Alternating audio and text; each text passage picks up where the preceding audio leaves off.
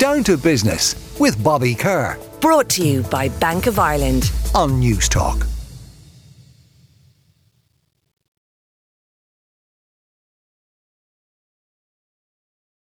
The government's printers are going into overdrive this weekend as the nation braces itself for Tuesday's budget. With only 3 days to go, I'm delighted to welcome Dan O'Brien, Chief Economist at the Institute for International and European Affairs. And he's here for one last bit of crystal ball gazing before Tuesday's big event. You're very welcome, Dan. Thanks for having me, Bobby. Good to talk to you as always. Now, we had the ESRI Fiscal Advisory Council and all out last week, being kind of naysayers, as they maybe always are, but I think maybe with some cause, because when we look at corporation tax and the last couple of months, all isn't well there. Yeah, there's been, usually over the past few years, it's always been corporation tax receipts coming in higher than predicted and higher than the previous year. Had a couple of months of wobbles. I wouldn't work too much into that, to be honest. I think it's always inevitable that these figures will go up and down a bit. Don't think there's any structural change that's going on there. In the longer term, we are vulnerable because we collect a massive amount of corporation tax relative to how much tax in total we collect and compared to other countries. So if anything were to go wrong over the longer term, we would have a big hole in our budget. But that's not something I'd worry about in the shorter term. So maybe these two blips, and as one might suggest in the last couple of months, could sort of suit the government from a narrative perspective in terms of saying, oh, well, hold on a minute, this is looking pretty bad. We can't do X, Y, or Z. Well, there has been a sense that's crept in, and I may have said this to you before, Bobby, but it's been feeling a lot like 2005, 2006 lately, where people sort of feel we're bulletproof, we're invulnerable, nothing can go wrong.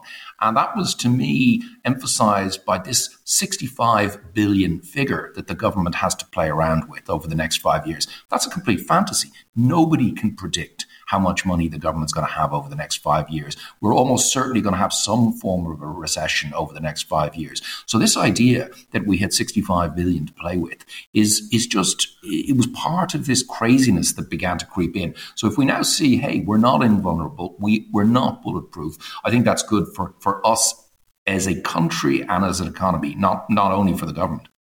What about the whole sort of sparring with Europe around keeping inflation under control? Like, don't this government have to be really careful that they don't pour petrol on inflation in terms of by bringing in policies that would actually increase inflation? Well, you mentioned some of the economic institutions there earlier on, and them being naysayers. Like, to be clear, there's very few people in the economics business who say that when the central bank is putting its foot on the brake using interest rates, because there's too much inflation, that the government should be putting its foot on the accelerator to stimulate the economy. Now, by introducing a stimulus in this budget, which the government it will do, that's exactly what it's doing. Now, the political pressures are so enormous that it feels it has to do that. But, from any economic perspective, there is still too much inflation in the system. That is why the European Central Bank is putting its foot on its brake. The government is putting its foot on the accelerator, though one could argue that it's only tipping the accelerator rather than putting the accelerator to the floor. So hopefully not too bad when it comes to added inflation. Okay. What about then, I suppose, other things in play, such as the jobless rate at record lows? Maybe that we should be putting some of these corporation receipts into infrastructure. Let's just chat about those two things for a second.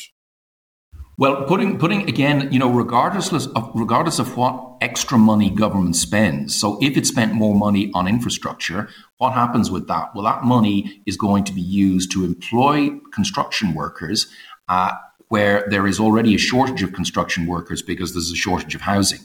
So what happens in that instance is that you add to wage pressures in the construction sector. So you get less bang for your buck for spending on infrastructure, and you add to the inflationary pressures. So that's unfortunate. Well, it's a good problem to have. Much better to have a problem where there is money to spend, and the worry is that you overinflate the economy rather than being in recession. But the broad economic argument is that when you have good times, you put some money aside for the good times. Either put it into something like a sovereign wealth fund or pay down debt. And let's remember, Bobby, this government still owes nearly €250 billion in debt. We often forget about that. And on that, Dan, what's the thinking there? Like, everybody seems reasonably comfortable with that level of debt, even though when you say it like a $250 billion, it sounds like a colossal figure, which it is. Absolutely, it is. Like, if you go back to 2008, public debt was 50 billion. Now it's 250 billion, or a bit below that. But of course, the economy is much bigger now, and the feeling is that the way that's structured, there's no imminent threat. Now, I'd agree with that. I'm not worried about the public finances in the short term, but as we learned in 2008 and as we saw in the 1970s, things can go wrong. We always need to be aware that we are a small economy, very dependent on what happens to the rest of the world. There's a huge number of risks out there in the world at the moment. Always be conscious that things can go wrong and prepare for the future. And finally then, Dan, do you see that being reflected on Tuesday, that the government will take that approach? To some extent, there is increased movement towards salting away some of the excess corporation tax funds. I believe that should have happened much earlier. We've become dependent on those because that didn't happen, and because those political pressures to spend were so high. But slowly moving in the right direction.